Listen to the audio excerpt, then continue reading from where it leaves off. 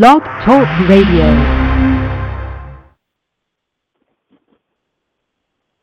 Hey, good evening, everybody. Thank you for tuning in to Black Freethinkers, and we are here to challenge you to think and live for yourself. Again, we are here to challenge you to think and live for yourself, and we're talking about the Baltimore Uprising and protests today. It's just really interesting, and this is extremely important that we talk about this and we put things in its proper perspective. You know, it's time to take control and reframe the narrative that the media is trying to put out there. There's a lot of propaganda that is being circulated. I'll name one in particular. The media was reporting that the Bloods and Crips and, you know, the Mafia family, whatever that is, you know, that they were basically getting together to go against the police, to attack the police, and that was not true. They didn't want the protesters, you know, doing damage in their neighborhoods. They were standing with, you know, the city council, you know, and the elected officials and the police to basically, you know, discourage the looting. But, you know, the media, the way that the police framed that, it had everybody thinking that, well, not everybody, it had some people believing that, not everybody. Yeah, exactly. Yeah, I had to clarify, you know, that they had some people believing that the gangs were basically joining forces to, you know, go after the police officers, and that was the furthest thing from the truth. Additionally, you know, they're not showing some of the better parts of what's happening. They're not showing how people in the neighborhood, how they're banding together to basically clean up the neighborhoods, clean up, you know, what happened from the looters and the rioting. And also, they're not telling you that some of the sports fans basically fanned the flames of the riot. When they finished with their sporting event, they were drunk, and some of them were drunk, and they were out there, and it just turned the situation from bad to worse. So I want to tell everybody who's with me tonight.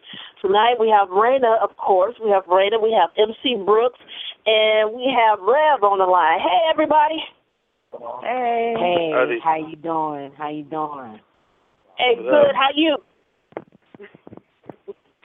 Rocking and rolling in Dallas, Texas, at the Black Trans Advocacy Conference, and you know, people are very concerned about this situation in Baltimore. And at the end of the day, a lot of what we're seeing and hearing is lies, and you have to double and triple check every source because the police are lying. I know that for a fact because I'm getting eyewitness accounts of what's happening. People are calling me, and there are so many lies. Please, please, please double check and triple check with folks because you got a lot of liars out here, and psych opposites in full effect. Exactly. And Raina was, you know, explaining about the situation when the children were, you know, excused from school, but they had, you know, basically shut down public transportation. They basically, you know, blocked everything off so that the parents couldn't get to the children. So when the children were getting out of school, all they saw were walls of police officers. Raina, you want to talk about that a little bit? It's, you know, I wasn't obviously at the scene at Mondawmin Mall, but the cops had basically started lining up before, you know, Douglas got out, you know. And so if anybody who knows anything about Baltimore City schools knows that most of the children ride public transportation, that we don't really have, like, a massive school bus system. We have, you know, mass transit. And so the kids that get out of high school over there, they walk over to Mondawmin Mall, which is also a major transit stop. So when they come out of school, all they see are just lines of police officers. I mean, they're just there, not letting them into the mall. Some of them hang out in the mall until they have to go home. Some of them have to wait for their parents to pick them up from the mall. You know what I mean? So they just see it's just an occupation to them. They come out and they just see the whole area occupied by police. And I feel like on a certain level, like all of this was just, this was all provoked by the panic of the city and of the police. That this was, this is the reaction they anticipated, but it's the reaction they provoked. I would have to agree with Raina because from what I'm hearing, that so they told that they basically blocked transportation for the kids to get home, and then I had a really good friend of mine that was in the mall at 2 o'clock, and they had shut down the mall at 2 o'clock and told everybody to leave. So the preparation for the riot that was already in session. And then early in the week, the police commissioner, this was early, I think it was like maybe Wednesday or Thursday of that week, of the previous week, the commissioner had already started saying the word riot. We don't want to riot. Literally planting a suggestion in people's heads. And I know the organizers of some of these peaceful protests, and nobody was talking about a riot. Nobody. So what I'm seeing is, and people don't understand that the commissioner has a PhD. So he's very adept at wordcraft. He is very adept at basically the science of creating situations. Okay? So when you have this type of thing going on, when you have people literally creating and manipulating situations and people to create certain other things, and then we have this blow-up, which is a culmination of decades of poverty, drug abuse, unemployment, poor education, you're going to have this powder keg, and then nobody wants to take responsibility. They want to put it on the poor black kids that are suffering, instead of saying, well, maybe we shouldn't have paid $3 million for a drag race through Baltimore City that nobody cared about. Maybe we shouldn't have built a casino that keeps losing money. Maybe we shouldn't have built a hotel that, by the way, Martin O'Malley wanted, that was on the taxpayer's time and that has been continuously losing money. Maybe we shouldn't have done that. But instead of investing in our communities, we've invested in the big pocket people, and that hasn't paid off for Baltimore at all. Right. Exactly. I mean, it's really a shame what's going on. Yeah. And exactly. I was going to say, in addition to what Rev and I were talking about, there's just the fact that, it's coming out that basically the police lied. They lied about the gangs. You know what I mean? Because there are several sources that were discussing how the gangs came together for the purposes of a peace treaty, not to go after the cops, not to shoot all of them up, because they have to live in these neighborhoods too. They know what's going to happen if they go after the police. They know it's going to be more than just them that gets killed. You know what I mean? But the way that it was portrayed, or I guess the way that the police decided to spin it, was that this was a credible threat of violence towards police, which I just don't understand. Unless they were trying to provoke this kind of reaction. And that's what I believe. I believe they provoked this on purpose. Right. And again, we're seeing, these protests happening across the country. And what's interesting is you have a lot of, white people who are, especially the conservatives, pointing the finger at, the protesters and making comments like, fire on sight or what have you, shoot on sight.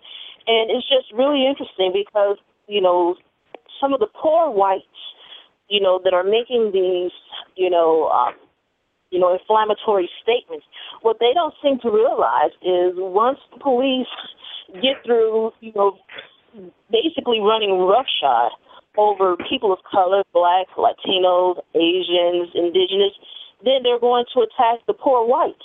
This is how it's been throughout history. History is just repeating itself.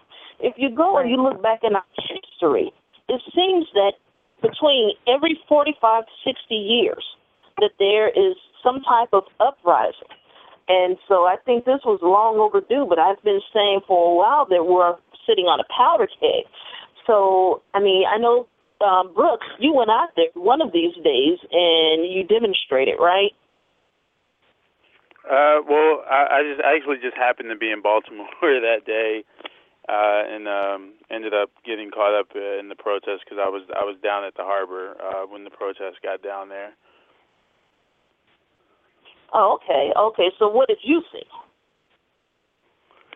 I saw a lot. I mean, one, the police that were out there were clearly like agitated, and a lot of them were kind of mouthing off at some of the protesters down on not far from, I think is what, Light Street or whatever that I think is Light Street and whatnot. I saw, Orioles and Red Sox fans, and this was before the game actually. I know you said it was after the game, but it was actually before the game that a lot of them were down there throwing things and referring to protesters as animals and hurling slurs at people, and even calling some of the white folks that were protesting alongside them things like nigger lovers. Yes, exactly. And so, I just find it interesting that you have so many people who don't know the history of this country, do not necessarily understand white supremacy and colonialism. And so I just wanted to, ask the panel here, is what we're seeing now, happening across the country, particularly with these young people, because me personally, I never thought that I would see these young people stand up. I never thought I would see it in my lifetime, and I've been pleasantly surprised. That's because you're not from Baltimore. Yeah. I live in Chirac, y'all. I live in Chirac, and, it's like in the past year and a half or 2 years, I've seen 3 people get shot. And, I mean, just directly in front of me. And it's like, okay. So, we see a lot of the stuff that's happening, but what I will say is a lot of the young folks in Chicago are out here protesting as well. One thing that I want to make sure that we get across today, we want to make sure that people understand that this is not about just black men. This is about black women, black girls, black boys. And I'm glad you brought that up, Kim, because I just wanted to tell you that I had one of my coworkers today was telling me that one of her friends volunteered for the cleanup today, and she said that in talking to a number of the children that were out on the street, the girls were complaining that many of the police officers proposition them for sexual favors on a regular basis. Wow. Yeah, she's heard it from multiple girls, and I don't know if any of you have been paying attention, but African American Policy Forum just did a Black Girls Matter.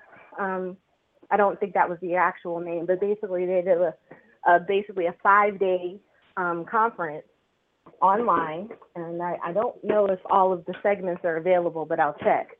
But they were talking about nationwide. There's actually an epidemic of sexual assault and sexual harassment by police officers. So this is something that's going on all across the country.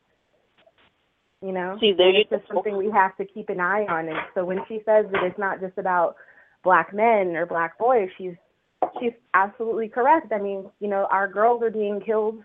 In addition to being killed and brutalized, they're also being raped and sexually assaulted by the men and women who are supposed to supposedly protect and serve them, right?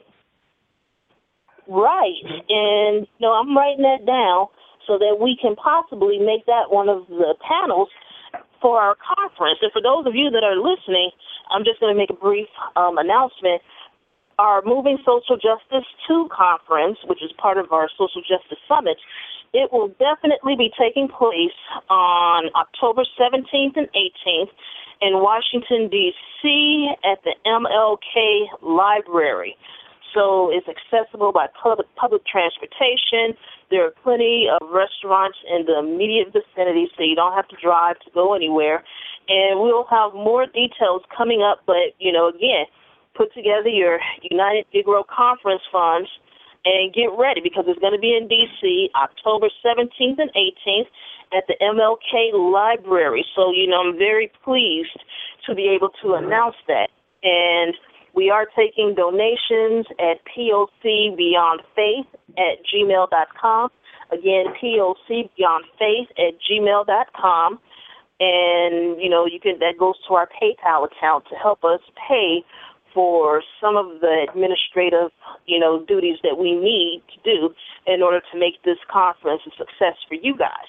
So getting back to what I was saying earlier, not only, the, boys and men, girls and women, we also have to take into consideration the LGBTQ community because, we've had issues with, trans people being killed and not getting any media, coverage, and we've seen some suicides.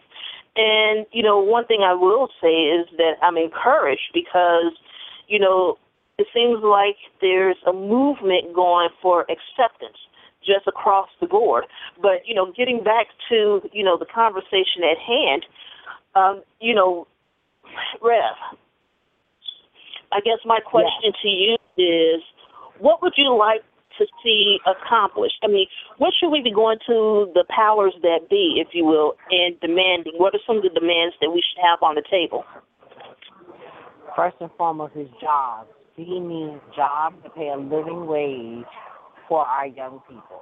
Many of the gang-affiliated brothers who came together, they would say that we would not be out here doing what we're doing if we had jobs that paid a living wage. That is first and foremost. Secondly, we need housing. We need standard, above standard housing for people. That looks like they need to have a real plan to transform the 40-plus thousand abandoned buildings in Baltimore. Thirdly, we need some true mental health care system. Because a lot of the children that we saw out there doing what they were doing have PTSD from the violence in their homes. And I would say next to that would probably be true substance abuse counseling. We need to decriminalize a lot of drugs, and we need to treat it as a medical problem. Mm-hmm. The former mayor of Baltimore, Kirk Schmoke, he tried to do that and was soundly rebuffed. And from what I've heard, now there are disputes around how many actual active substance abusers are in Baltimore. Baltimore has 600,000 people, and I have heard it said that there are almost 60,000 substance abuse users. That means people who are in active addiction and people who are in recovery. That is 10% of the entire population of the city of Baltimore. Now, these people don't live in a vacuum. They're not hermits. They are in active families. So a lot of the children that you saw taking action yesterday are actually children of substance abuse users. We're talking about 4 or 5 generations of kids of people who actually were exposed in utero to cocaine and heroin. Like, that's a real situation in Baltimore. And so if you don't have systems designed to deal with all of these problems, you're going to get what we saw, and it's going to be worse. And the answer is not let's ship them out to Howard County or Baltimore County. The answer is treating people with compassion and respect instead of having slim, slam, sham, NASCAR races that nobody comes up here for, or investing in Harbor Point high-price development. Can we get some investment in people? Can we get some investment in people? And honestly, what we're seeing is an amazing collapse in leadership. And a lot of us watch House of Cards and we're gagging like, oh my God, this guy's a monster and we can't believe it. But baby, real life is better than movies, I'm telling you. Because what we are seeing now is where is the leadership at? And honestly, I am willing to. I work with folks at City Hall because I believe in a better Baltimore. I truly love this place, even though I'm not from here. I was educated here, and I became an adult in Baltimore, so I'm dedicated to the city. That being said, we need leadership that understands the people of Baltimore from a heart space, and that can legislate from a space of humanism, not we're going to pray that it gets better. We're going to beseech a deity in the sky and pray that something happens. No, we need people that's going to take for real action. Don't give me Jesus when I need a job.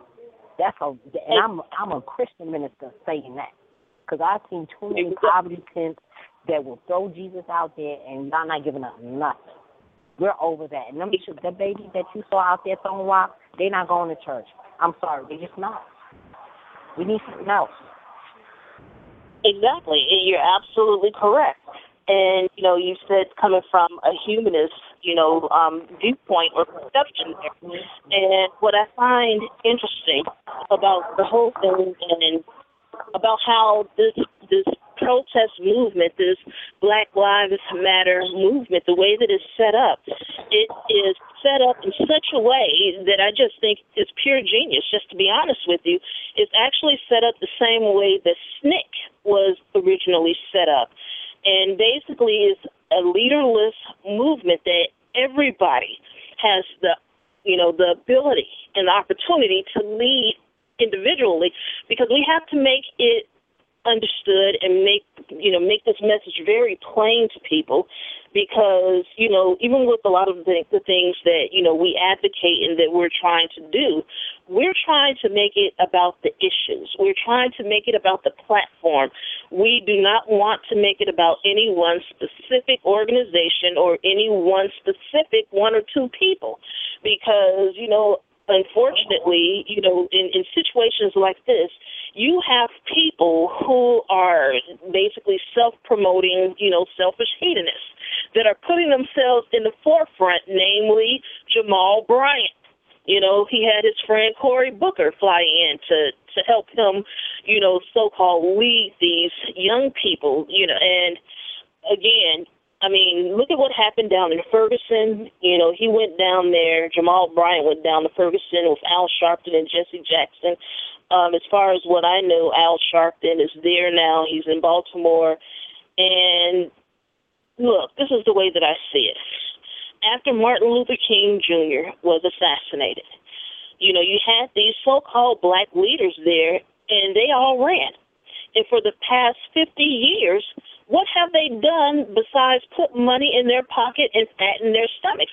So I guess my question would be to, Brooks, what would you like to see done differently? Do you believe that those old, civil rights movement leaders, that particular vanguard, do you think that they have anything that can really contribute to this particular movement?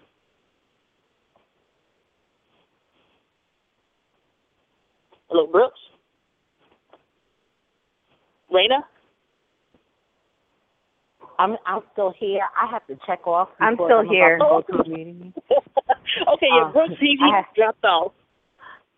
I have to check out because I'm about to go into a meeting. But lastly, I would actually really like to see leaders like Philip Agnew, the young people in Ferguson who really delivered a cogent message, because right. What I'm seeing here is, what troubles me about certain folks that are now trying to come into this space is their anti-LGBT views, which are problematic because we're out there too. Our lives matter too.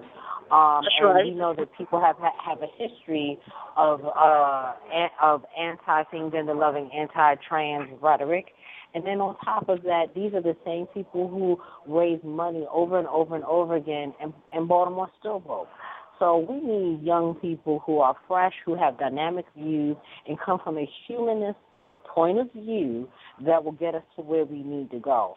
And I have hope. I have hope that Baltimore is on the cusp of change, but it has to have a people-centered, people-driven, and people-focused movement. And I'm trying to be part of that, and I am going to be part of that, and I'm working now to make that happen. So I appreciate you, Kim and Raina and everybody else in the sound of my voice who's really sending good vibes to Baltimore and that are on the ground wherever they are working for change, because this is what the shift looks like. People looking for hocus pocus from the sky. No, what we are looking at is the change in people's hearts and minds for a people-centered movement, people-driven, people-led, and people-focused. So thank you. Thank you all. Oh, hey, thank you. Thank you for your contribution. So we're going to let you move on. Bring us something back now. All right, definitely now. Take care. Yeah. So, Raina, how would you respond to that question? And I see you 770. Give me a minute. Raina, how would you respond to the question about the old civil rights vanguard basically trying to edge themselves into this movement and these, prosperity preachers, trying to put them in that particular one, because he does have political aspirations, Jamal Bryant. Oh, yeah, absolutely he does. Mm-hmm. Yeah, I mean, I feel like, Brooks's phone died, FYI. Yeah, so as far as, I just wanted to go back to something that Rev was talking about. Rev was talking about, how, what things we need in the city. And I just also wanted to add that in addition to what Rev was talking about with mental health care and the state of mental health care in Baltimore City, we also still have a problem with lead paint poisoning. Yes. You know what I mean? And that has not gone away. And there's also a large problem of pollution and food deserts and all of those types of things as well. And, and we also have a lack of public spaces, rec centers. I mean, yes, we have some very nice public parks, but most of them happen to be concentrated in areas where affluent white people live. Exactly. And, and there's a growing gap. I mean, it's the gap has always been there, from the very beginning. It's even going back to the founding of Baltimore. You know what I mean? There's always been a gap between rich and poor in Baltimore City, but the gap has definitely grown in recent times, and it's not getting any better. And until we address these issues, there can not be any progress. And as far as the civil rights vanguard and their position, in terms of helping Baltimore, I think they need to stay out. Honestly, I mean, they don't really have anything to offer us. I mean, Baltimore has been a decaying city for a very, very long time as far as people of color go. I mean, we have a lot in common with other major Black metropolises. I mean, after slavery, Baltimore City was probably one of the largest one of the largest concentrations of African Americans anywhere in the country at that time. Free and slave African Americans. And Baltimore continues to, be known for, having a large concentration of Black people. There's just a lot of, just ongoing things that we need to address in the city. It's in the city planning. It's in how the city addresses the needs of its poorest residents. It's how the city demolished a number of city projects without any real plan for how to address their housing needs. Even now with the curfew, the curfew is not, this curfew that they're instituting is not, the first time that we've seen this under Stephanie Rawlings Blake. And actually, the curfew carries a pretty steep financial penalty for parents. Right. And in a city where people don't really have financial resources like that. And so you have a situation that's very similar to Ferguson in a number of ways. And, it's just, You were going to say something. No. It's just, go ahead and finish. Oh yeah, no, I mean, it's, there's just a lot of things that we need to address fundamentally. in our discussions of how to move forward. And the last discussion we need to be having is about how violent the protests are. You know, as someone said on, I don't remember where they said this, but so I cannot, you know, give them adequate credit, and I apologize, but, you know, I don't care very much about broken windows, but I do care a lot about broken necks and broken lives. And right. and in Baltimore, we have a lot of broken lives and broken hearts, and people are angry, and you know, this anger has been simmering for a very, very long time. And now it's coming out. I mean, even at Morgan State, where Rev and I both attended, there's the remnants of a wall that was built to keep Black people out of the white neighborhoods that now, of course, have transformed. But a long time ago, they weren't even allowed to go into the shopping center that's over there by Morgan State University. That shopping center was all white. You weren't allowed to go to the movie theater, and they erected a wall to keep us out. You know what I mean? This is in the city of Baltimore. You know, so, and, you know, and although the walls don't necessarily exist to keep Black people separated from white people, the economics and the redlining and the districting effectively keep them separate. You know? Exactly. That's the absolute truth. And it's interesting that you brought up that wall, because I would challenge anyone that's living in, you know, a metropolis, you know, a major city. When you get on the highway and you all see those walls erected on the highway, that is to cover up what they consider as blight. And just do some studying on urban planning. You know, I did a series about that. And, you know, we talked about that in what Raina was saying earlier about, you know, the penalties. We did a show a few weeks ago about, you know, the high cost of being poor, how being poor in poverty, how expensive it is. So, I mean, we've done some shows about this, but we're going to do more. Let's take this call from Atlanta. May we ask who's calling? Yeah, this is Larry speaking. Hi, Larry. How are you? Good, thank you sir. for taking my call. Yeah, thank you for taking my call. This is an important issue that needs discussion for sure. But I would submit to you that in light of your recent comment that Baltimore is a decaying city, and that is as true a statement as the dawn follows the night. No doubt about it. And I would submit to you that it's going to decay even further than it is right now. Baltimore, 18 months, a year from now, will be in infinitely worse shape than it is right now, especially after the remarks of that utterly incompetent woman who was the mayor of Baltimore, ought to be recalled because she clearly has no understanding whatsoever of her most important governmental official duty as a public official, and that is the protection of life first and property second. It is the most single important function of government. There are none more important, even if you believe some are as important, because the purpose of government essentially is about force. And it doesn't matter if you're talking about a dog leash law or collecting a tax.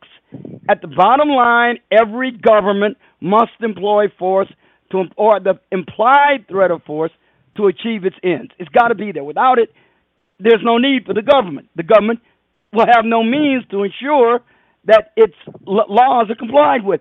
This woman clearly revealed an utter lack of understanding of that. And in that respect, no matter how she may redeem herself or not in the days to come by maybe rectifying her mistakes, I would submit to you that her leadership will be severely challenged. Right. Yeah. All right. Now, he meant those words. Okay. Yeah, he meant that, like, for real. So I guess. I've rarely seen worse. I mean, the woman just said space to destroy. Now she's apologizing for using the word thug. Well, maybe she could have used words that were more appropriate. There probably wasn't a need to use the word thug to accurately describe those who were rioting and destroying property and endangering life. But since she used it, I see no need to apologize for it. It is thug-like behavior. No, what's So why thug-like apologize? You behavior say is I'm not going severing. to say it again in the future. Because the reason that she's being pressured to apologize is because that word is dehumanizing, and that word is being used in place of the word nigger to dehumanize okay, ma'am. people How of about color this? who are How about participating this? in these protests. How about this? Out of control, violent, semi-feral youth. How about that? No, if I they're come not to you in feral. your car with your family in a car, yeah, feral. They're not feral. What's thug-like behavior is severing a man's spine 80%. That's exactly. What's thug-like. That's what thug-like behavior is. What's thug-like behavior is cutting off someone's ability to breathe, and then not getting them medical help or medical attention. What is thug-like behavior is I think there was something like 100.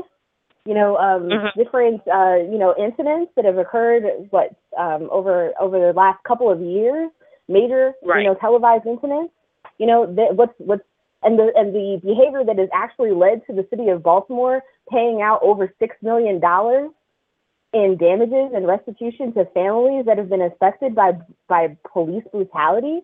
You don't pay out that kind of money unless the city is participating in an enterprise that is thuggish.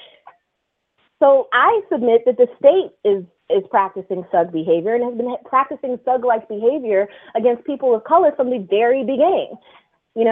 Someone on Twitter the other day said that, if the soil of the United States had to speak, it would spend most of its time coughing up blood. And that's the truth. Well, how about that? And, yeah, I would have to agree with you, Raina. I don't see those young people out there as thugs, young or old, that are out there protesting for their rights, their civil liberties. I do not see them as thugs. I see the uniformed officers and the plainclothes officers. I see them as thugs. And the reason why I say that is because they're able to get away with basically, beating and killing and maiming people with impunity.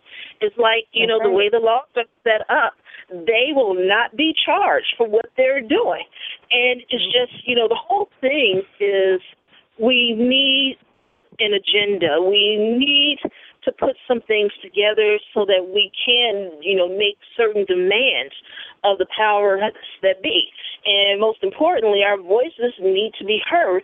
And it's important that we talk about these things, but also, in regards to calling, these young people thugs or what have you, that's not helping anything. And what's unfortunate about that is that many of those children have been called that and worse. So, bad enough when they see it in the media, and sometimes they hear it from some people in the community. They may hear it from people in their family, but they're not thugs. They're not. They're angry. And they have a reason to be angry. So, I understand about the rule of law, but when you go back and you look at the history of this country and you look at the laws that are on the books, you'll see how, this has been set up for us to fail. And that's how it's been, since, before and after slavery. Look at Jim Crow. Look at, you have a number of things that you can use as a reference point, but no, they have a right to make their voices heard, and we have a right to have demands met.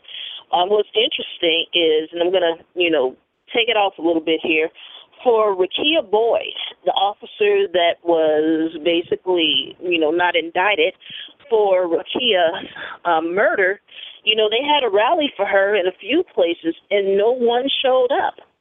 And this is why you have some women some women and feminists, not all women are feminists. We've had some of them saying that they weren't going to go out and protest anymore because it seems as though the value of a woman or girl's life is not as valuable as, a man or boy's life, the way that the people are showing up. And we need to get out here and we need to protest for everybody, but we need to make sure that we do not lose, this narrative, that we don't allow the media and their propaganda to reframe, what's happening here. People don't realize, Black Lives Matter was created by 3 queer women of color. We need you to understand that. We have a call from 269. Let me pull them into the conversation. 269, may we ask who's calling?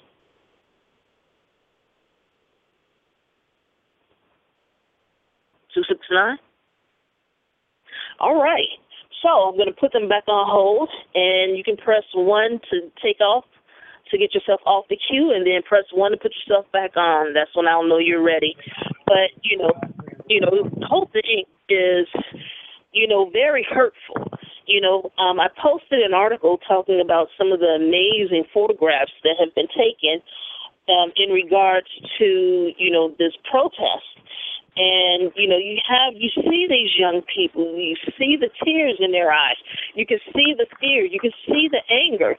And so I guess my question to those of you that are listening, will listen to this later in archive, my question to you is, how can you help?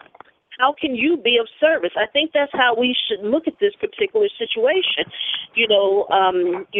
I received a phone call from somebody, that's out there, and, they've been out there protesting as well. And so basically they were, reaching out for some assistance. And in addition to that, I posted up the link so that people can contribute to the jail bail fund and the lawyers' fees for, these people that are being arrested, these protesters. And so for the, the young man that I spoke with that's in that area, I'm basically sending them a care package, with the water and powdered milk and a Pepto-Bismol first aid kit and all of that.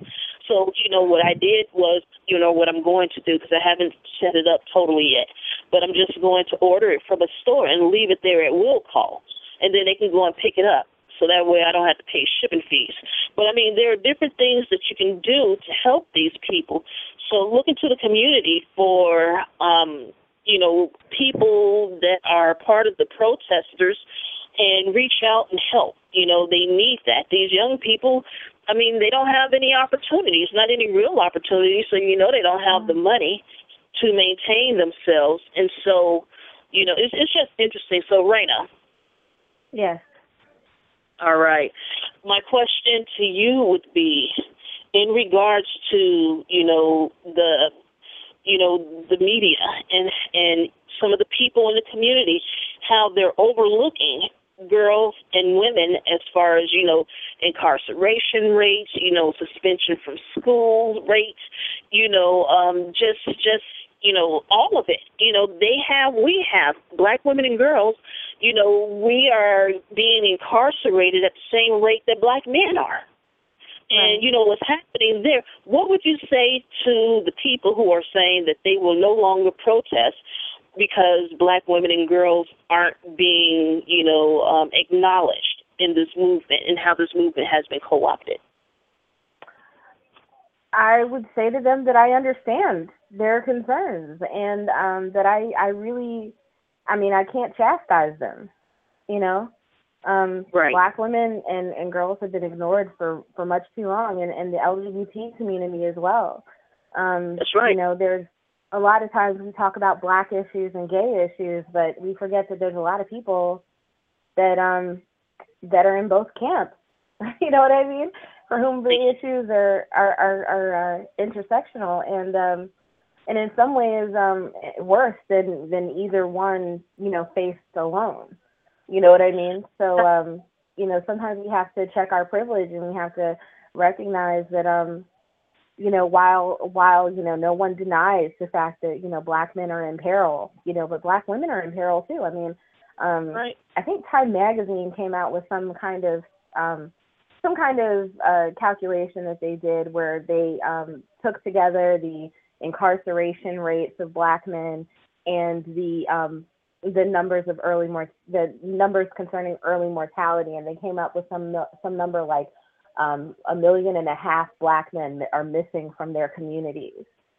Right.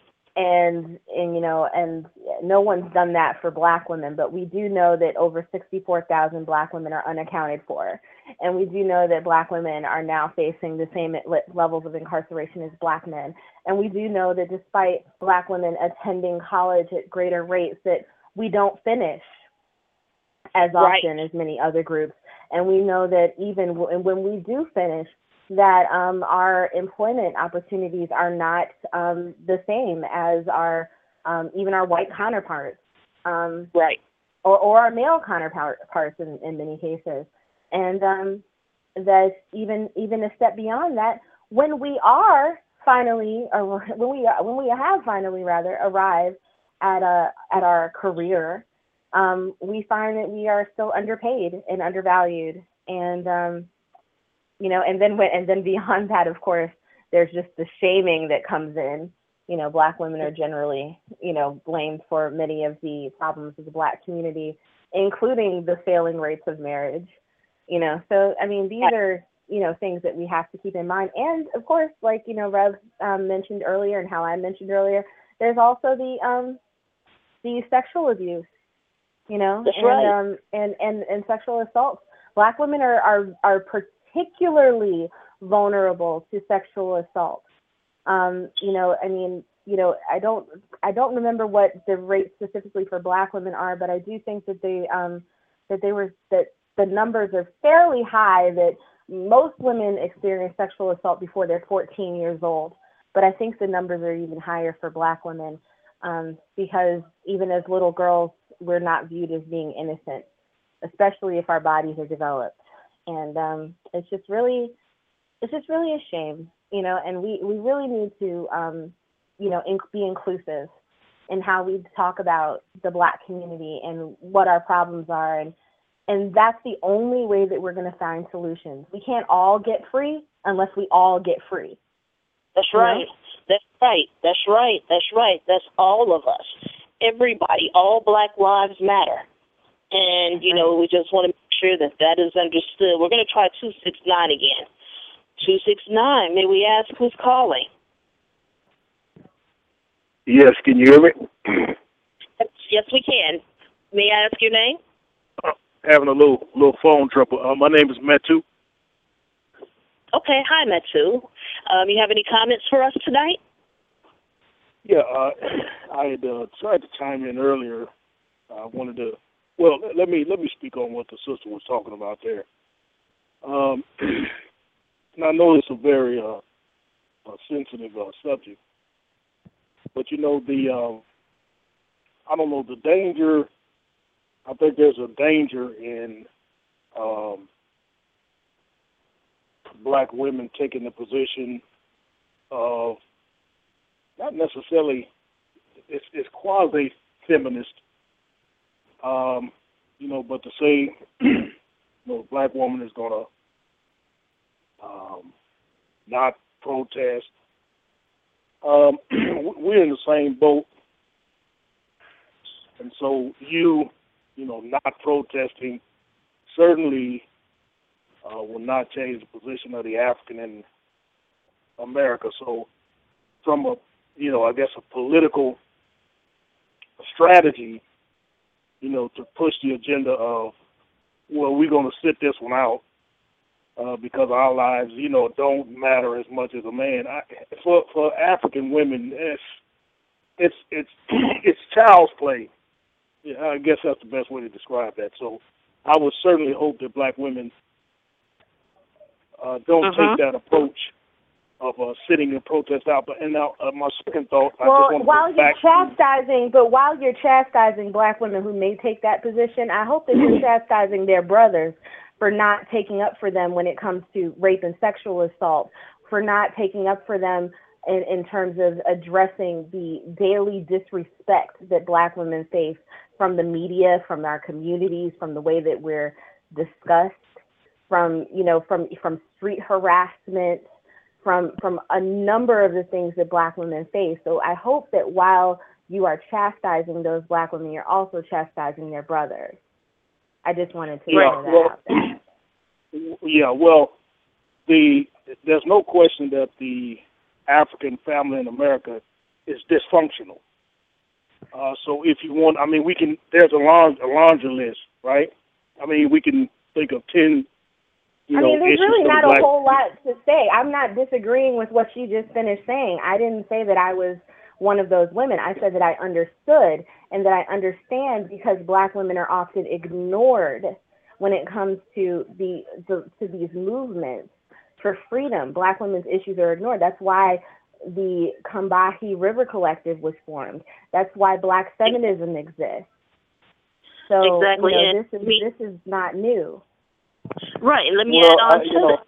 To add on to that, during the Black Power and the Civil Rights Movement, Black women were basically given an ultimatum and told they can either be for Black Power or feminism, the feminist movement. And they were told that they couldn't, be a part of both movements. And, there was some, issues of misogyny and sexism in both, the Black Panther Party as well as the Civil Rights Vanguard. They had some issues there. And basically with the Black women that decided to support the Black Power movement and the Civil Rights movement, they were promised that, they would be next and that their needs and desires and demands would be met. But it never happened. Because once the men got, basically scraps thrown from the master's table, then they felt like they were done and that they had arrived. And so, I can understand why, quite a few women are saying, no, we got to talk about this and march to this and deal with this simultaneously because we get tired of being, basically thrown under the bus. Black men have thrown us under the bus. White people have thrown us under the bus, in particular some of the white women that were part of the feminist movement. Once they achieved their particular goal, they threw us under the bus. And, in addition to this, what's interesting is even in the humanist community, we're sitting here and we're watching, the white men in this community throw the white women and the feminists under the bus. They just act like the rest of us don't exist. So, it doesn't matter to them. But, I can understand why some of these women feel the way that they do. And we basically, we need to sit down and we need to talk about these issues because, like I said, when they had a couple of marches set for Rekia Boyd, nobody showed up. So I feel that women have every right to be angry about that. Well, let me say this. So, let me give you a scenario. We're certainly at war, and there's no question that both myself and you, Black women and Black men, are in the same foxhole. Mm-hmm. Now, and there's shots being fired, right over the foxhole. I think if, in fact, we are in the foxhole talking about Black male, Black female relationships or the way that the Black woman is treated, and I think we both will certainly die. At the place where we're at, we need to load the guns and shoot. And so basically, it's all good as long as Black women sit in the back and support the men and wait their turn. No. That's what you're preaching. That's what you're preaching. Wait, why did you cut me off? So I said we need to load. But that is not what happens. But that is not what happens. Whenever it is said that we need to do this, usually that means that Black women have to sit in the back and wait their turn. Until Black men recognize the unique position that Black women find themselves in terms of the intersection of sex and race, there's going to be a lot of women who are going to say, fuck that. Yeah, okay, I see who I'm talking to now. But let me. I'm gonna let you guys go. But I did want to speak on. I also see who I'm talking to. I peeped you a long time ago. You're good. I'm done with that issue. But let me speak to the issue of the community and where Baltimore goes from here. Is that okay? Sure, go ahead. Okay. Certainly, first of all, there is no such thing as a black community, and I can prove it. But now, let me tell you what will happen from here. Baltimore is no different from Ohio, is no different from Detroit, is no different from, you name it. What will happen from here is that the state of Maryland, along with the federal government, will pump a few $1 million into Baltimore. It's almost like a baby crying, It needs a pacifier bottle. They'll pump about $50 million into Baltimore. The public funds will get intercepted, and this is what I mean you don't have a community. A community means that you have the interlocking institutions that shape the character and the personality of your people. That's a short answer. All right. Your public funds will get intercepted by United Way, the Salvation Army, your local workforce development center, and none of these organizations that I'm speaking of, blacks are not the stakeholders. A community has stakeholders. All of your public funds will get siphoned away. What they'll do, they'll call a few meetings. The governor will do a study.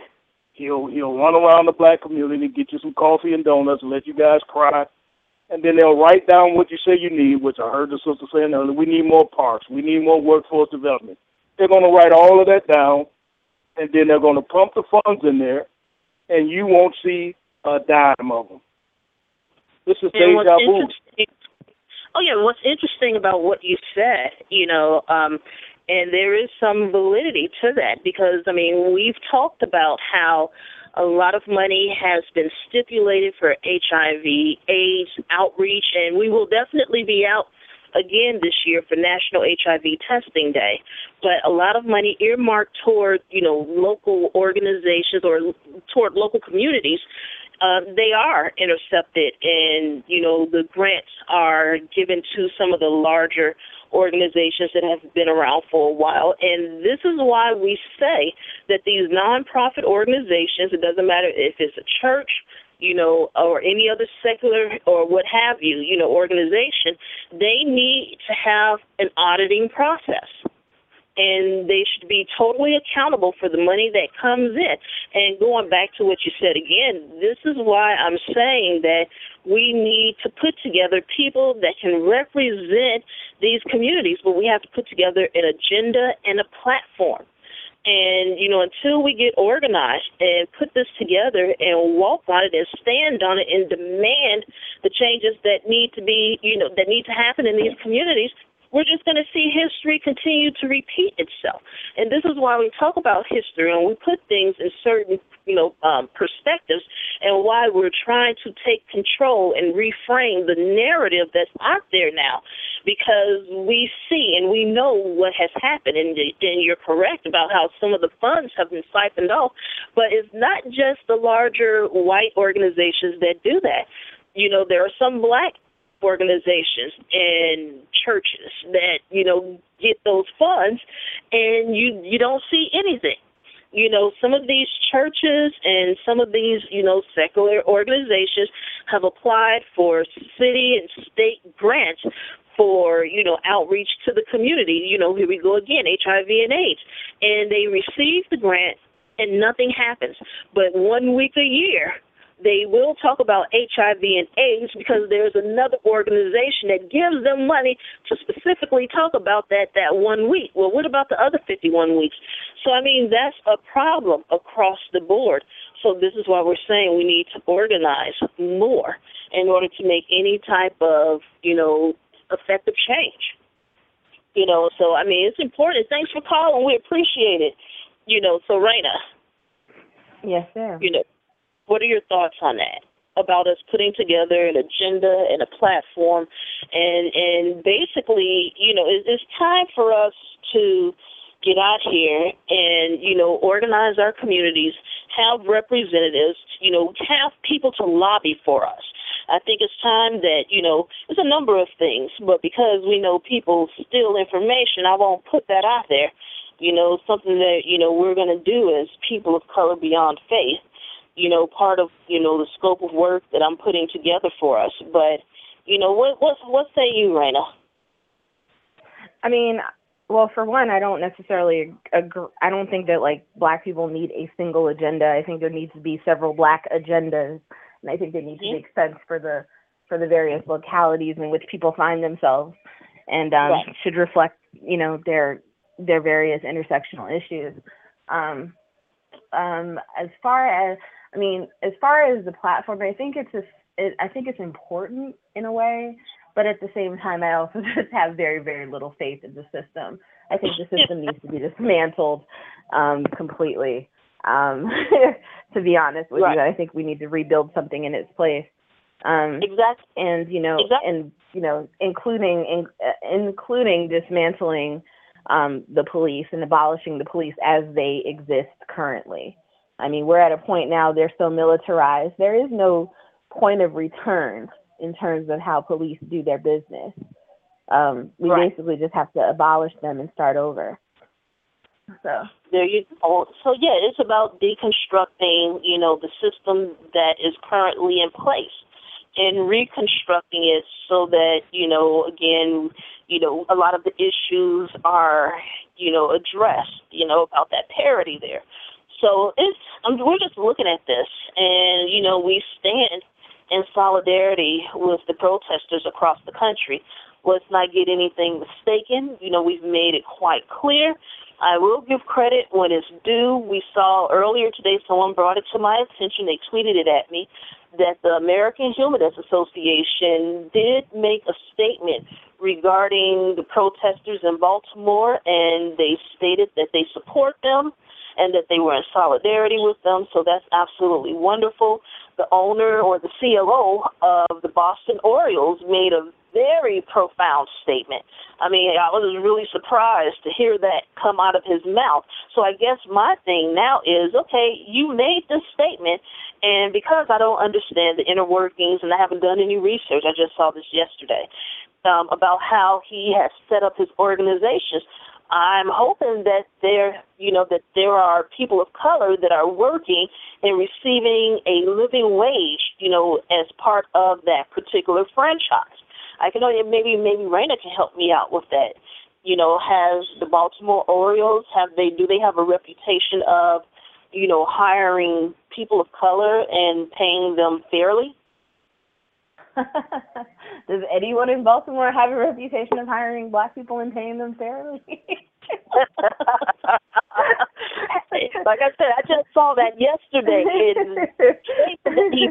I found it profound for someone of that, first of all, that stature, their, celebrity there, and also of their financial means. So my thing is, put your money where your mouth is. So now that he's made this statement, are you going to give your workers, a living wage? Are you going to set it up so that some of these children for the summer, and we're only a month and a half away, for some kids, they get out in a couple of weeks. Some other kids, they'll be getting in about a month. So are you putting, programs together so that these young people will be able to work and, have wages coming in over the summer so they can do things? They want to buy stuff. Some of them want to save up their money. Some of them are trying to save up a little something for when they go to school or what have you. It doesn't matter. It's their money. But, what are you doing for that? One thing I can say is that, here in Chicago, Kanye West and Common are working it again, and also Magic Johnson, he's also doing it, but they have programs in which they give the young people in Chicago summer jobs. They did it last year, and they're doing it again this year. And guess what happened when they, put that program in? Crime went down. Down. So, it's like this. I may not like some of the things that they stand for or that they say, But, you know, I see them coming back into the community and helping people. And this is what we have, you know, been standing on since the very beginning. Since I started this show, I've been talking about this. You know, working in the community, social justice, you know, community service, all of that. This is important. And for those who can't get out there for whatever reason, you know, donate some money. You know, if you only got $20 to donate, that's fine. Those $20 donations add up. You know, you got $5. That adds up too. So, you know, do what you can. But get out of here and, you know, when change is made, you know, and, you know, I'm trusting that change will be made. When that change is made, it affects all of us across the board. And I just feel it would be to my, you know, best interest to support these young people, because one day I'm going to be really old and I'm going to need these young people to take care of me. So it would be in my best interest to encourage their, you know, their economic, you know, their educational stances and things that they need, because, you know, it's like we're going in circles. And what a lot of people don't see. And as a humanist, it's in all of our interests to see our fellow man doing well and taken care of and able to eat and what have you. Right. So. Right. Regardless if you're, exactly. Regardless if you're a secular humanist or a Christian humanist. You know, humanist is, or you know, otherwise religious humanist. Exactly. And so, yeah, you know, it's important that we understand what's happening, that we get out in the community. And like I said, some people just simply can't be out there for a number of reasons. Donate. You know, so I put it on my Facebook wall. It's on my Tumblr, my Twitter, all of that. I put up the information about the, you know, the legal bail funds for, you know, these young people. And, you know, don't forget about Ferguson. Don't forget about Oakland. You know, don't forget, and keep your eyes out. Don't forget about South Central LA for people who didn't get to see it. There was a documentary that came on HBO last night. And if you're able to see this documentary, I highly recommend it. But it's a documentary on the Grim Sleeper serial killer. And the documentary is actually, it's not, I mean, it's about the Grim Sleeper, but in a lot of ways it's about the apathy of the governing bodies in LA and the police force towards the Black community in South Central LA. This man was able to murder hundreds of Black women, you know, most of whom were prostitutes, without anyone really bothering to investigate it seriously. I mean, right. I was floored when I was watching the documentary, and they talked about how the police officers actually had a sketch in their possession for nearly 25 years before they circulated it. Wow. And in addition to that, the police only ever found one surviving victim. And but what the documentarians found, using pictures that the suspect had in his custody, because there were hundreds of pictures that this man had in his house. This is why they think he killed hundreds of women, because he had hundreds of these pictures in his house for women who were unaccounted for. Well, the documentarians actually were able to hook up with a former prostitute who was able to research and find, I think, an additional 20 surviving victims of the Grim Sleeper. And so it just goes to show you, I mean, and some of these women, they were scared to go to the cops, because to go to the cops as a prostitute, you know, while you're telling them about how someone, you know, might have, you know, attacked you, they're basically trying to build a case against you. Exactly. You know? They're building a case against you. And then they were talking about how when most of these prostitutes were found, the police didn't even bother to investigate. They just wrote on their files, no human involved. See, there no you human go. involved. Yep. And you know why they Mm-hmm. wrote that? Because they didn't view those women as human beings. See, exactly. Worthy of protection. And the same thing is happening in Baltimore. These officials, I mean, even though we've had black mayors, black city council persons, we have a black president, and unfortunately, as transformative as Obama has been in many ways, Obama has actually been disastrous for the black community in many ways. And so have many of the black officials that we've had in Baltimore City. I mean, it just goes to show you that, it's not just about the race of the individuals that you put in charge.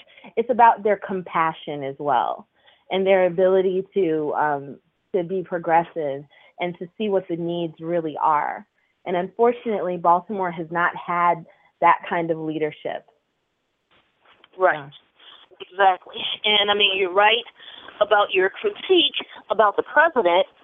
And in addition to that, a lot of the issues that we're having now, as far as, like, the wealth that was, basically snatched from out of the black community, go back and thank Bill Clinton for that with his NAFTA and his contract for America.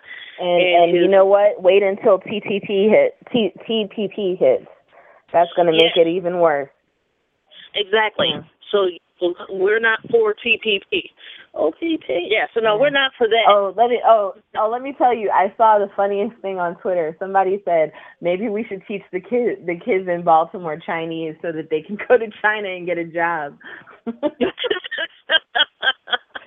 Oh, that's too funny. But, there's some truth to that, and you can find free language courses online. I think Openware. Yeah, but the problem is when they get there, they'll be subject to unfair labor laws. But that's a different story. Yeah. Right. Yeah. But, again, I mean, what you said is true. And so Thursday, tomorrow's Wednesday, I get my days mixed up. And you should be proud of me. No brain fog today. I'm not sitting over here talking in tongues. But, it's not early. But this Sunday, we will be doing a show. 8 a.m. Central, 9 a.m. Eastern. We'll be talking about the N-word Part 2, and it's going to be a 3-part series, so I'm just going ahead and tell you all that now. But we're going to finish that up, and then after that, we'll talk about Jim Crow. And so, again? Again? Why are we talking about Jim Crow again? We did that show. No, I didn't Jim Crow again. No, I didn't. I feel like we did that show. Okay. Well, I mean, we've talked about a lot of the things that have happened under Jim Crow, but, we haven't necessarily talked about the history of Jim Crow and how it still pretty much exists to this day. They just prettied it up a little bit. If you say we haven't talked about it, I think we talked about it. So. All right, so if we don't do Jim Crow next, we'll push it out a little bit. Do you want to talk about the paradox of race? I feel like we've already talked about that. We've talked about the history of race and racism, where it comes from. Okay. Well, The Arrogance of Faith, that book is too damn thick for me to be able to pump something out in 2 weeks. So we'll figure something out. Have you seen that book? I didn't know it was that big. And there are no pictures. There you go. So, yeah. So we'll figure something out. But 2 more weeks of the N-word, talking about the history of that. And, we'll figure it out from there. But, again, it's important that you sit down with the young people in your life, whether they're relatives or neighbors or, what have you, and you tell them about history and you listen to them. A lot of these children, part of the problem is the older folks aren't listening to them. And it's important that, we take that into consideration and stand behind them. And I mean, if people are doing wrong, you call the wrong out, period. But, what's happening now, again, I just feel as though the situations that we're seeing now, the protests that are happening across this country, in many cases, I feel that it was orchestrated. So, you need to pay attention. You need to go back and read your history. I've told you all to look up information on the protest psychosis. And with that particular issue is during the Black Power movement and the Civil Rights movement, they reworded some of the language in the DSM in which, they use aggressive and angry or what have you. They added that to the description for schizophrenia.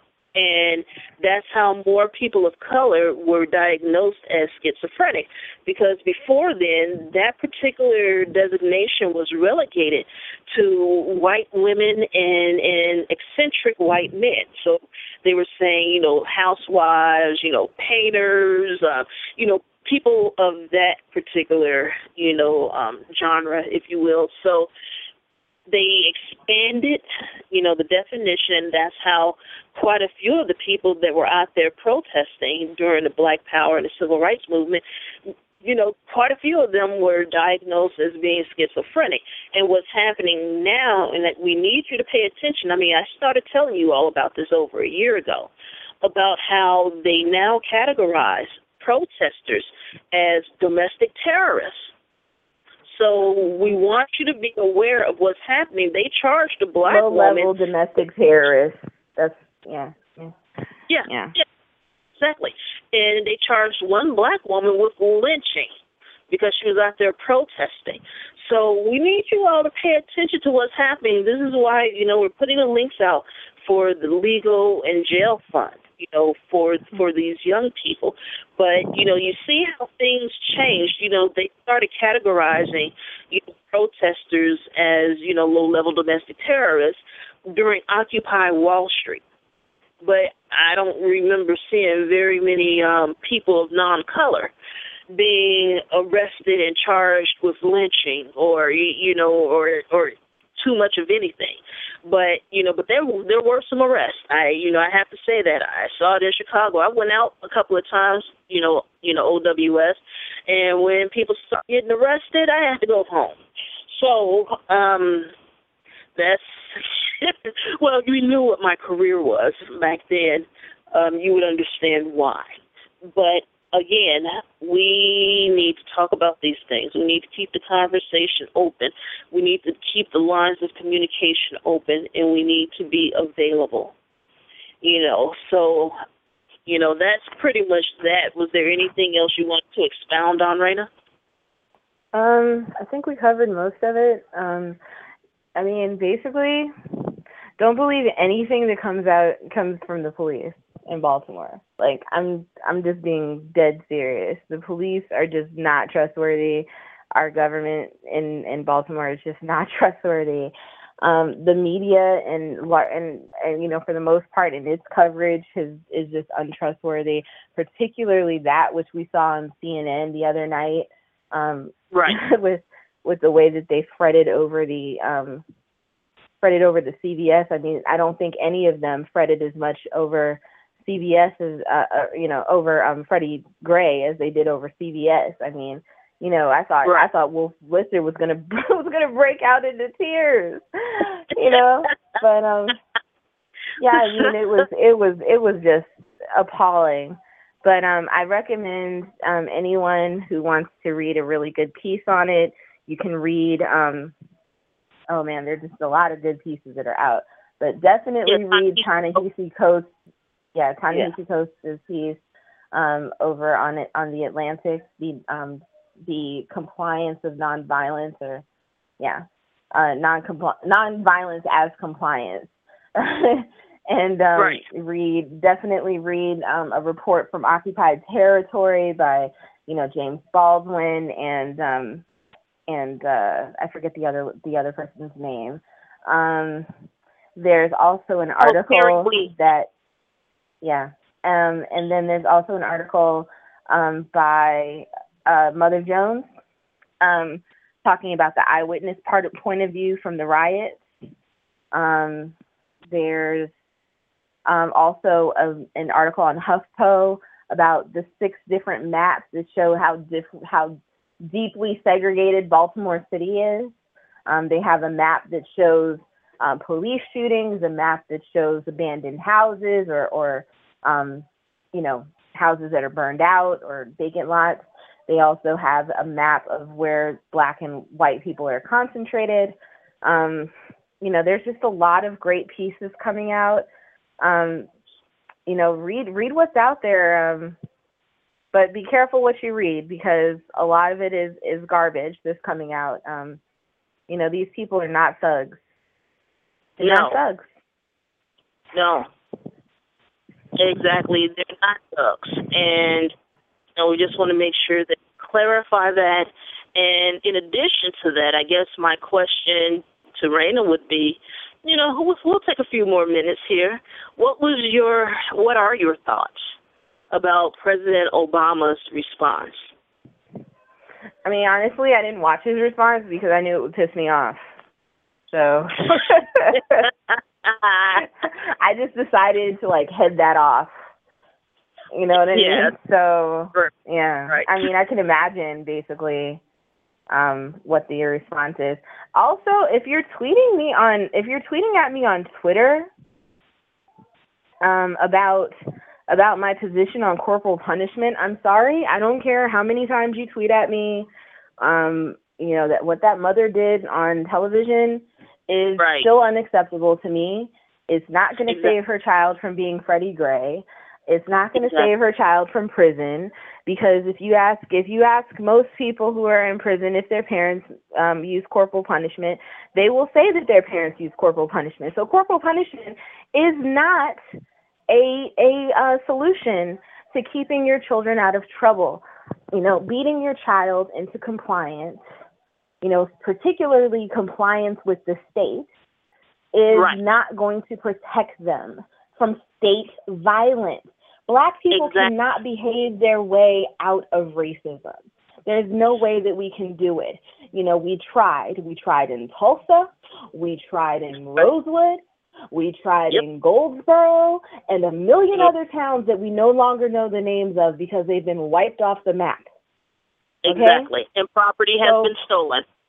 And property has been stolen. It has happened time and time again. So please miss me with that bullshit. All right, then. I guess, that's what Raina has to say about that. So, again, just keep your eyes open, keep your ears open. Be careful about what you ingest, as far as, the media is concerned. You can't believe everything that the media puts out there because, unfortunately, for the most part, the media reports what's dictated to them. I mean, we've seen several instances in which the media held information back because the government, basically told them to. And we've also seen when they did move forward with certain stories, how, some of the media, they've been, incarcerated because they refuse to give their sources. So, keep your eye out on that. Also, one last announcement again. I want to make sure everybody knows that our Moving Social 2 conference will be taking place in D.C. on October 17th and 18th at the MLK Library in Chinatown. So more details to come from that, but we, again, thank you all for joining us tonight. We're going to be starting back up with the webcast, and People of Color Beyond Faith now has a Blog Talk Radio show, and there will be interviews and, information coming forth soon, the blog as well as, the radio show with the podcast. So we wanted to make sure you all are aware of that, and hit us up on Facebook. We have a public page. You can reach us on Twitter and Google Plus as well. If you want to send us an email, peopleofcolorbeyondfaith@gmail.com. Again, that's peopleofcolorbeyondfaith@gmail.com. If you have questions for me, you can reach me at blackfreethinkers@gmail.com. Again, that's blackfreethinkers@gmail.com. We appreciate it. And one more time, Black Lives Matter. All Black Lives Matter.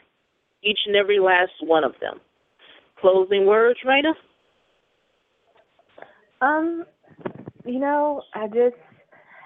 I just challenge people to expand their minds and just expand the way that they view other people's humanity. I challenge you to rethink what you've learned. If you can look at what happened yesterday and see that as anything different from the Boston Tea Party, then you're a hypocrite. And even more so because the people who were fighting, who were involved in the Boston Tea riot, we should call it a riot. The Boston Tea riot were fighting because of because of money, because the state was taking too much money. But yesterday, people were rioting because the state is taking lives. Right. So we have to start thinking about or rethinking about the way that we view these events, and we need to get real about what's going on. It's too easy to just dismiss these people as thugs and criminals. Don't do that. That's what the city of Baltimore has been doing to these people for decades. That's what the teachers have done. That's what the federal government has done. That's what the companies that have left Baltimore have done. Don't do that. These people are human beings. These people have dreams and aspirations. And there was actually a young man on CNN the other night, who he couldn't articulate everything that he was feeling, but he definitely knows within his heart what's going on in the city, and he knows that he's been failed. He knows that the city is not providing him what he needs in terms of education, in terms of having safe places to play, to explore, to learn, to grow, and that that the city ultimately doesn't care whether he lives or dies, or whether he's incarcerated or not. And so when people feel that way, what choices do they have? Why are some of us calling what happened in the Middle East the Islamic Spring and calling what happened yesterday a riot? Right. Why are we calling that, why are we referring to the people who are participating in it as animals instead of freedom fighters? These people are looking, these people have turned to looting and to destroying property because no one views them as being more than being worth even as much as the property that they're destroying. So until we decide that these people's lives are valuable, we can't condemn them for destroying property. I mean, that's what insurance exists for. Exactly. Insurance restores property, and there's nothing that can restore human life. And until we start getting real about, our policy and our country and its history of racism and its, ongoing discrimination, we are going to face this problem again and again and again and again. Exactly. And, going on with, on top of adding to what Raina was stating there, again, that's how this country was formed. This country was not formed on peaceful protests. It was period.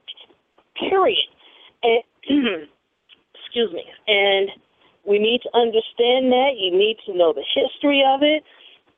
You want to talk to a witness? Go to a reservation and talk to some of our Native Americans, some of our indigenous people. They didn't, willfully just give this over to, the quote-unquote founding fathers because, they wanted to. It was taken away from them. They were, poison with the smallpox. No, was it smallpox? Yeah, it was smallpox vaccine.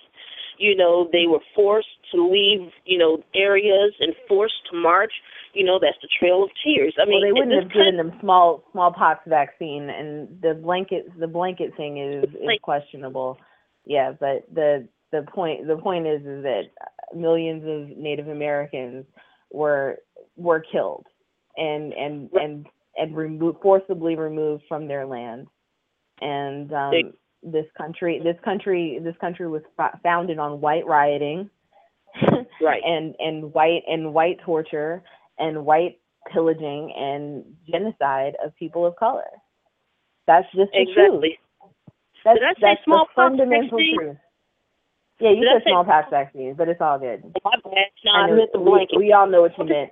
Yeah, we all know what you meant. The blanket thing, the blanket thing is still questionable, but I mean, given everything that we know, I mean, it's not unreasonable to think that there was someone somewhere who, you know, maybe gave blankets to Native Americans in the hope that it would kill them, you know? Right. So exactly. So the point is that this country was taken by force, you know, and what's interesting is, you know, at the Bundy Ranch, you know, he had snipers, you know, other people that were armed and pointing their weapons at the police officials, you know, the federal officials, and miraculously no one got shot.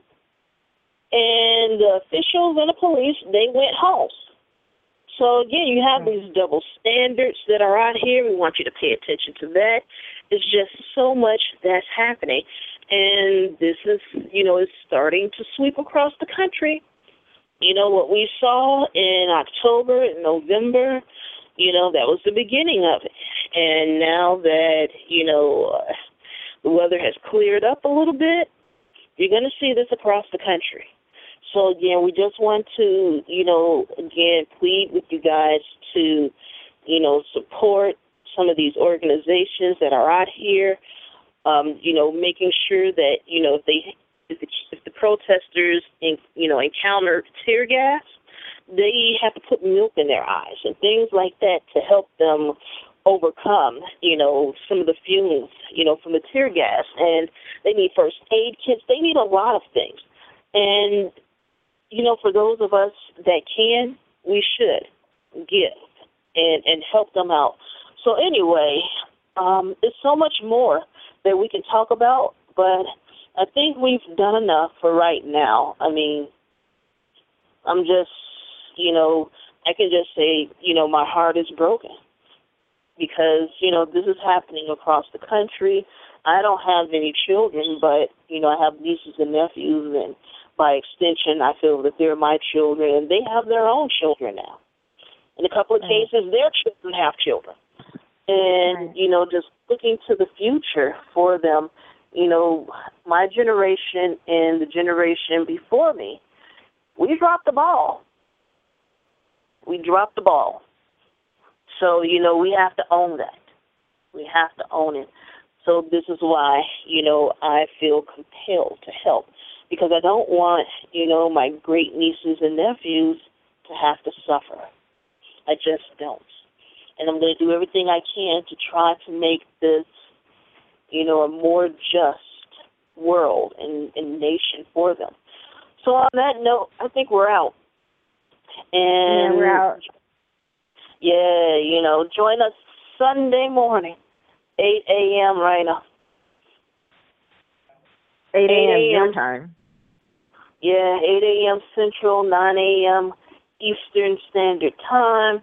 We'll have some more information that we'll be releasing about the conference. But like I said, put your coins together. October 17th and 18th, Washington, D.C. at the MLK Library. So we're looking forward to seeing you and meeting you. I'm just really excited. We're building on the momentum from last year. Like I said, last year's conference, it was very empowering. It was, you know, educational, informative, and it felt like a big family reunion. And what we're trying to, convey, we're trying to, talk about social justice, and within that, we want to talk about, economic justice, environmental justice, racial parity, LGBTQ community, and a number of issues there, and it's going to be a good time. And we want to see you, and there is no registration fee. Everything is free. So, we will be taking donations, again, to make sure that, we're able to put together these programs and, make sure we have some refreshments, available for you guys. And, for a couple of people that we will be flying in. So it'll be some more information coming out. But for our conference at the MLK Library, it's free. All you have to do is show up. That is all we want you to do. We want you to show up. We love you. We care about you. And we want to talk to you. And we want your voice to be heard. So please come and join us October 17th and 18th, Moving Social Justice 2. Absolutely free. Absolutely free. But we are taking donations. So, again, you can send your donations to POCBeyondFaith@gmail.com. Again, that's Are we doing an Indiegogo or something too? Or no? Do we have one? We have a GoFundMe page. I just haven't distributed it. I'll give it to you. I'll speak to you guys so you all can put that out there. But so the reason why I chose the GoFundMe fundraiser is because we're going to be constantly fundraising. So our second annual conference will take place October 17th and 18th of this year. Next June, I was saying April and May, but we pushed it back to June. June of 2016, we will be doing another free conference in Philadelphia. And then here we go back to October, early part of October of 2016, we'll be in D.C. again. So our national conference will be stationed in D.C. because we want people to be able to come there and, if you're going to make it a fun-filled weekend for you and the family, then, you can go to the memorial, the Smithsonian, just a number of things there.